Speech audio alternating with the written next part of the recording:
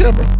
Huh? Turn on the camera. Hey, y'all, welcome to turn it Cross on? Politics. About to find out. Thank you for joining the Midweek Fix. Pastor Toby, Chalk Knox, the Water Boy.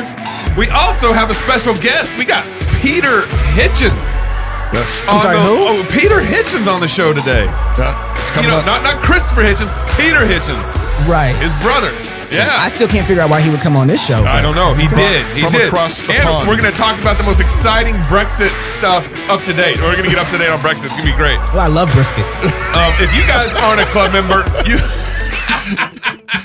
Go. Oh, Just man, go. keep going. If you guys aren't a club member, please, you could sign up, fightlaughfeast.com, join the club. There's all sorts of hidden content. I'm loving seeing all the pictures of these pint I know. glasses that are Isn't coming that up. great? Isn't it Fight, cool? Laugh, Feast pint glasses. People filling them with beverages. I'm going to tell you what I love. I love hearing other people talk about enjoying Proverbs with Pastor Toby, Wisdom for Kings. What? That's Yeah. what I love. Yeah. People doing them with their kids in the morning. That's awesome, man. Okay. And so for limited time, limited edition, we got these pints going out for we're getting low. So let me just put it that way. We got Praise 250 God. pints. Sign We're getting up low. now. And if you get one, post a picture or social These media. things are going to be going Yeah. for like thousands on eBay. Listen, know, put I know. Gabe's kids Exactly. to work. They need to work. All right, we got one Ely construction plug here. If you guys want to move to Moscow, you got to connect with Ely Construction, and if you're good at construction. Also, he's discriminating. Yeah, He's he is. discriminating. He is. Okay. Ely Construction, if you have 10 plus years full-time residential construction experience, love remodeling, would consider moving to the town recently voted best small town in America. I hate that. To raise a family. Ely Construction has a lead carpenter position open. Go to Ely Construction /lead for details. You got to basically have about 10 years of experience or more. Love to build houses, know how to build a house from ground up.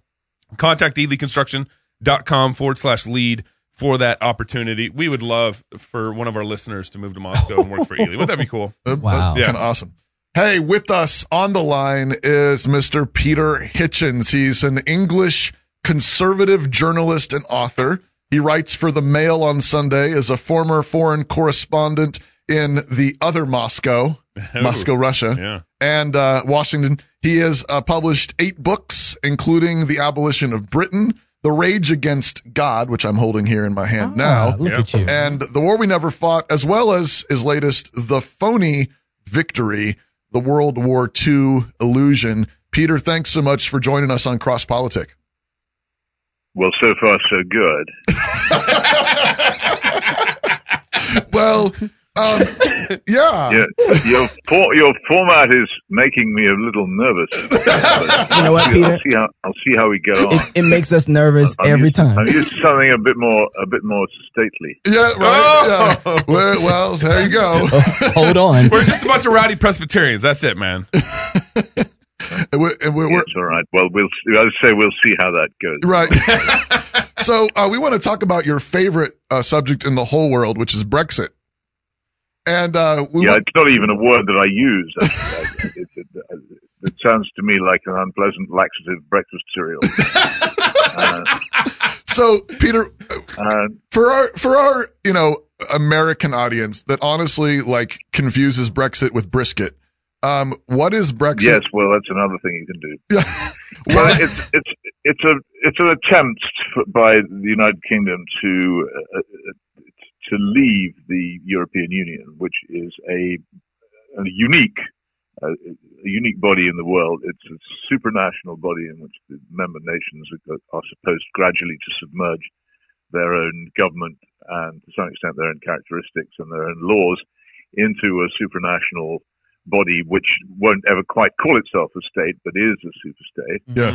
And the motivation of it is to try to manage the very considerable difficulties of the European continent, which have been evident a couple of times in the past 100 years or so, that it is, the Western Europe at least, is inevitably dominated by the enormous economic and political and cultural power of Germany, but other countries in Europe don't necessarily wish to be dominated in that fashion. Right. So it's an experiment in trying to manage that peacefully instead of violently, and in some ways it's been very successful. The problem with that is that Britain has always considered itself separate from the rest of Europe, and is, of course, physically separate, and therefore hasn't undergone a lot of the experiences either of occupation and invasion, or indeed subjection to despotic government that the rest of the continent has. So it simply doesn't feel the same way. And so when we joined the European Union back in 1972. It was sold to us rather dishonestly as an economic project rather than a political one. People who understood the thing knew it was a political project, but in general, a lot of people at the time believed it was really just a common market in which trade would be easier and we'd all be more prosperous. And when they found out as the years went by that it wasn't, they became more and more resentful. And then this coincided with two things: a great deal of discontent about economic decline and people's economic circumstances getting worse, and a great resentment over a very large-scale mass immigration, which has affected Britain over the past 20 years, which has caused, as it always does on such a scale, a fair amount of resentment, most particularly among the poor. And this wouldn't normally have had a political expression, because most of those who were most worried about it were those of our Labour Party, our theoretically left-wing major political party. And they wouldn't. The party loyalty is very tribal in Britain, and they wouldn't have broken from their party. But then we held a referendum, which is pretty much contrary to our constitution, and people were freed by that referendum from party and tribal loyalty. And many, many Labour voters voted to leave the European Union and found themselves in an unlikely alliance with quite a large number of Conservative voters who wanted to leave it for completely different reasons. And so we now end up in a country with two rival democratic mandates, one for a parliament which is still divided between Labour and Tory, and one for this referendum in which there is a definite, not particularly heavy, but a definite majority for leaving the EU. Well, the whole of our establishment is pretty much against doing that, and has been trying over the past 3 years to either slow it down or sabotage it in one way or another. And it's caused an immense amount of frustration and, of course, now constitutional wrangle, which is doing a great deal of damage to our politics, and has already destroyed a huge number of political careers and two prime ministers. So it's been extraordinarily damaging. It was misconceived, in my view, from the start. I played no part in it. I didn't vote in the referendum myself, although I have long wanted to secede from the European Union. It wasn't the way I would have chosen to do it, and I predicted a constitutional crisis 3 years ago, and have been having one of my few pleasures in life as I grow older, saying I told you so. Why didn't you vote for it 3 years ago? Why didn't I? Because I don't approve of referendums. I think the only country which holds plebiscites which are valid is Switzerland, where they have to be held by popular demand. And I think that even then, that's part of the Swiss constitution. People say that Britain doesn't have a constitution, which is not quite true. We do have one, but it's written down in different places rather than one. And it clearly gives sovereignty to the Crown in Parliament over any other force. And that's the way in which we've coped with universal suffrage democracy. Parliament has been the medium through which it has expressed itself. And if you have another expression of it competing with it in a country like ours, then you set up an absolutely unavoidable conflict which cannot be resolved. And it can't be. There is no resolution to it except conflict. And eventually there will have to be a compromise, which some of our members of Parliament will have to accept, because we simply can't go on in this limbo. But the compromise will probably mean that those who sign up to it will be punished, as people who sign unpopular peace treaties so often are. And I think it's just a very dangerous period in our national life, and I'm not at all sure how it will end. Now that we're here, are you for it? Are you for getting out, or? I'm for leaving, but not in this way. It seemed to me that the only way to do that was for a political party to arise which was committed to it, which would then win a general election with that as its program, and would be able to explain to itself and to others why it wanted to do it. Half the problem with leaving the European Union at the moment is that people aren't agreed on why to do it. There are some people who are just fanatical free traders who think the only important thing in life is trade. Amen. And who say, well, I don't agree with it, but they say it's very materialist, Reaganite, Thatcherite view, certainly not a Christian or conservative one. It's knowing the price of everything and the value of nothing. And, of course, for them, leaving the European Union is absolutely essential, because it's by belonging to its single market and its customs union, Britain sacrifices an awful lot of freedom to trade and make its own trading arrangements. That actually doesn't bother me in the slightest. The thing that always troubled me was the supranational nature of it, the way in which we increasingly became subject to a Supreme Court, which wasn't even in our country, and that our system of law, the common law system, and the whole basis of it in every way, right back to Magna Carta, couldn't conceivably coexist endlessly with the continental system, which is largely Roman law, and without habeas corpus, Magna Carta, or true presumption of innocence. And in the end, it would be overwhelmed by it. And also, our parliament simply ceased to be a sovereign body, which was a violation of our constitution. Yeah, right. And we ceased to be an independent country. That was what bothered me. But those things have sort of been pushed into the background by the free traders in recent months. So it seems like EU is to Great Britain what Great Britain is to America in 1776. No, if only it were that simple.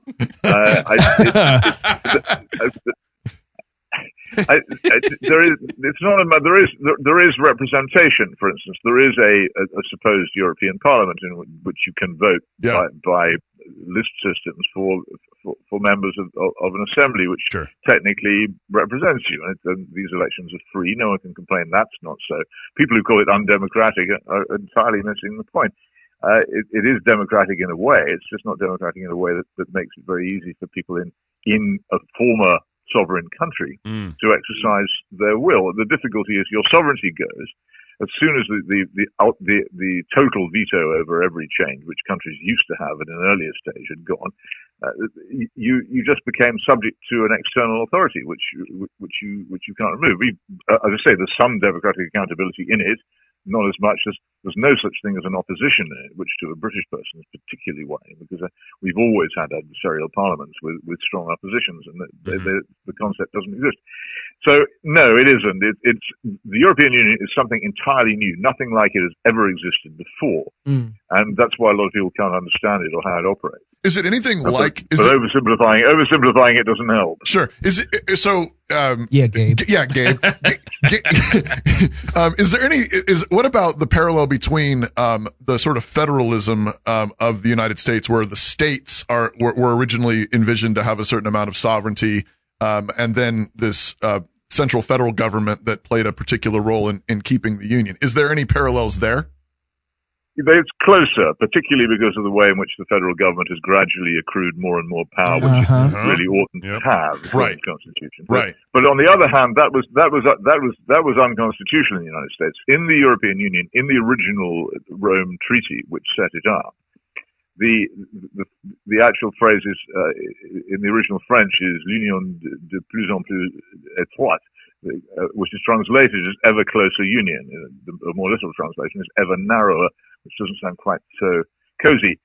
But this is written into it that there would be a political union which was closer and closer. And what's more, people who understood it recognized this from the start. There wasn't any doubt about it. So it's similar in operation, but it's not similar in intention. In intention, the European Union has always intended gradually to abolish the political distinctions between its member nations. And this is beautifully symbolized in the Schengen Agreement, under which many of the European continental countries have abandoned their borders. Now, it seems to me that a border, like an army and a currency, which is another thing people have abandoned, is not a symbol of national sovereignty. It's a fact of national sovereignty. You don't have a border, then you aren't really a nation. But this is very heavily under. It's fascinating in large part. You can cross from France to Germany, from Spain to France, from Germany to the Czech Republic. No border control, nothing. It's astonishing. When you consider that in fact the setting up of borders was precisely what the Versailles Treaty of 1918 was about. It's rather interesting that we now live in a world where the removal of borders has become an ideal.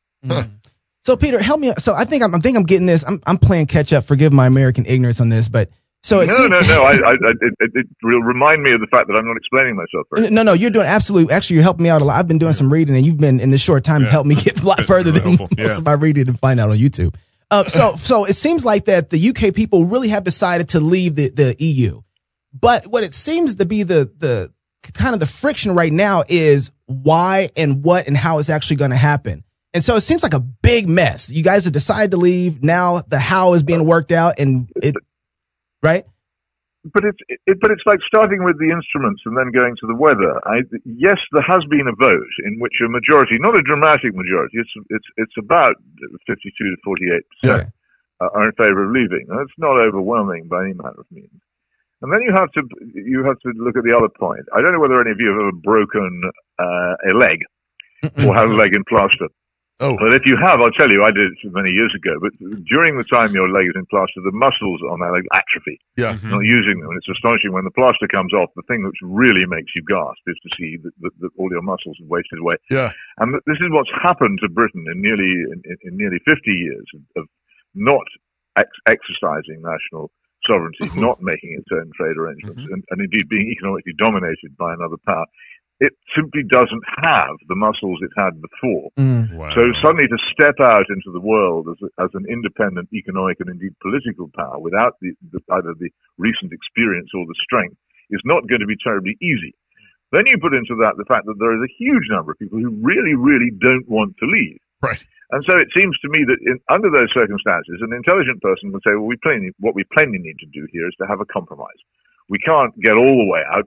And even if we tried, it wouldn't work. And we have to respect the feelings of the huge number of our fellow citizens who don't feel the same way. But this is precisely the feeling which has simply not been reflected in our politics, which has become more and more divided between fanatical, let's get out now, and fanatical, let's cancel the whole referendum, hold it again, in the hope it has a different result, and go back on the whole process. I've stuck from the beginning with a compromise, to do roughly what Norway has done, which is to remain within the single market and possibly the customs union as well, and I'd have very close trading relations with the European Union, but to have no judicial or political relations with it, and that would seem to me to satisfy both sides. But I cannot, in the current political atmosphere, get anybody to listen to this extremely sensible idea. It's still fanatics to the left of me, fanatics to the right of me. And this is the really funny thing for me, is this, for many years, I thought I was the only person who cared about it.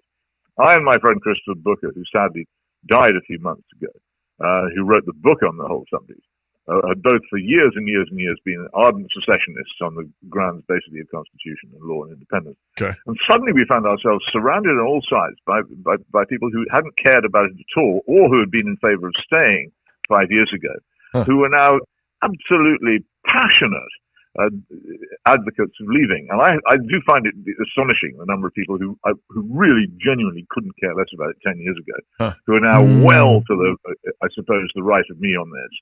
And who regard me as a traitor. It has done that thing which a real national division, I don't know whether we've had them, we had it over the Munich Agreement, we had it over the Suez Crisis, and the country really divides and people stop talking to each other.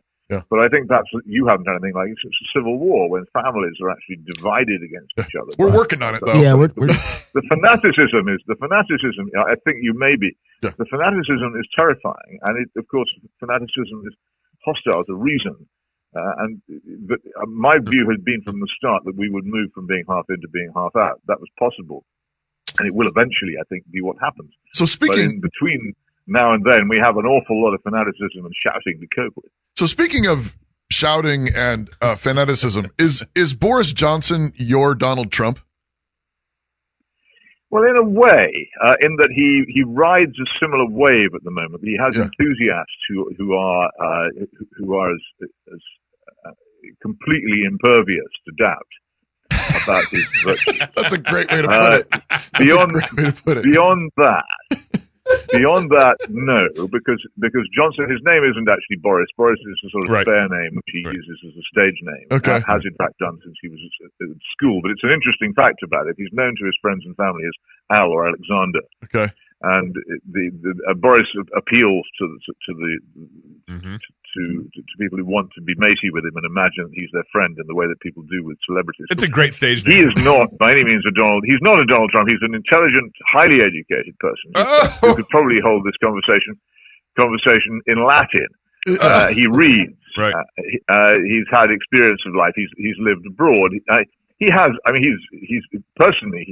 a life of far from blameless probity. It's very unlike the home life of our own dear Queen, leaving a trail of lovely women behind him, many of them holding babies. But he is wow. So he's not in his personal life in any way conservative, just like Trump. But he is, on the other hand, say undoubtedly a cultured and intelligent person, which I would not, I'm afraid, say was the case of your current president. Yeah.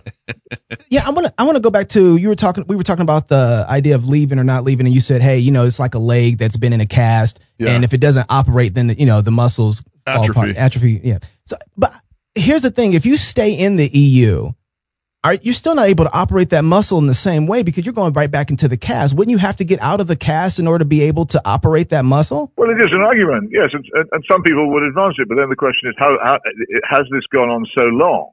Have we spent so long in all metaphors have this problem that if you sustain the imagery, it becomes a bit flaky. Yeah. But have we been out of it for so long that we simply have lost the capacity to regenerate?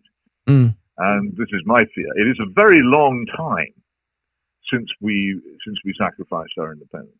Mm. So, As I say, it was 1972 when the treaty was signed, and that is a very, very long time ago. Are we talking about freedom? I mean, is that really when you say national sovereignty? I mean, No, I don't think we are. There certainly are attacks on freedom in Britain, but like many of the problems of Britain, they don't have much to do with the European Union. That's the other thing. There's an awful lot of people have fixated on the European Union as the source of all our problems. Okay. Well, it's undoubtedly the source of some of our problems. I suspect it has a lot to do with our industrial decline. It has a lot to do with the hollowing out of our institutions because they've lost their authority and handed it over to a foreign power. Yeah. But there are many, many other things wrong with Britain, particularly our catastrophic education system and our very, very severe indebtedness as a country, and indeed our cultural and moral decline, which simply can't be blamed on the European Union. And one of the reasons for the enormous amount of mass immigration which took place, really, I suppose, in the late 1990s and early part of the 21st century, is that we have in our country a very large number of young people who are, we call them NEETs, not in education, employment, or training. That's because nobody wants to employ them. Huh. Our school system is so bad and our family breakdown is so bad that we have large numbers of young people who are effectively unemployable. So if you want all kinds of basic jobs done in our society, you have to import people to do it. You can't blame that on the European Union. Right. Wow. But the tendency is to blame everything on the EU and to call it the source of all our problems, and that's another danger. No, I think that the argument that we might regenerate is there. Though I have to say the state of our manufacturing industry is so bad now. But I don't think, unless we made a huge discovery of oil or natural gas very close to our shores in the next few years, which we could exploit, because we've spent all the oil and gas money we had in the 70s.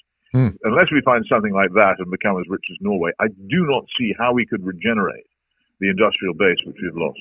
And what is it that Britain makes anymore that people buy abroad? Almost nothing, except to some extent weapons. Porridge. So Scotch whiskey, and we'll give you that. And weapons. So Pete, I got two more questions for you, and I think we have to let you go here. But one of them was, how do you make the UK great again? I don't think you necessarily can. I think half our problem is our unwillingness to accept that we're not a great power anymore. We had our time at the summit in the sun, and it was great while it lasted. But it's ridiculous to imagine that a country of even now 65, 70 million people, in a small and crowded island with not very many natural resources, unable to feed itself without importing stuff, is going to become a world power again. It was a series of benevolent accidents which propelled us into the Victorian state of being the world's greatest nation and empire, and that we've now spent all that. And the old Robert Browning poem, "A Toccata of Galuppi's," Venice spent what Venice earned. We had it, we spent it, and if we want to be prosperous and happy and free now, we need to find a new level at which to operate. Myself, I prefer it not to be as a dependent country, but I don't think that we should pretend that we're still a major power or even actually a major economy, unless you count debt as being a significant part of the successful economy, in which case we're doing very well. Ouch. That's not the answer I wanted. I was hoping you were to be a little more hopeful and brighter outlook. But okay, that's no. I don't do that. Don't shoot me or cuss me out for this last question. What, if anything, does this have to do with your friends across the pond here in America? Oh, a lot. The United States was pretty much from the beginning very keen on having a single telephone number for Europe. And in fact, there are documents showing that the CIA actually got involved in the European movement early on, campaigning in European countries. We're sorry. For European. Yeah, we're sorry. Yeah. Well, it's all right. I mean, I understand this impulse. It's just, I think, because the United States thinks it's so wonderful, it imagines everybody else wants to be the same. But there are two things wrong with it. True. One, of course, that it's not the United States. Secondly, that bringing together established nations with their own cultures and ways of doing things is much, much more complicated and difficult than bringing together 13 colonies. Yeah. And it is a wholly different character of project. I don't think, though, the USA cared all that much about that. I think from its foreign policy point of view, it didn't want there to be another European war, which is damaging to everything. Sure. Not just being expensive in having to bring to an end by intervening, but also damaging economically and distressing to witness. So they thought, well, the best way to avoid it was this supranational body, and particularly for France and Germany, I think it generally works.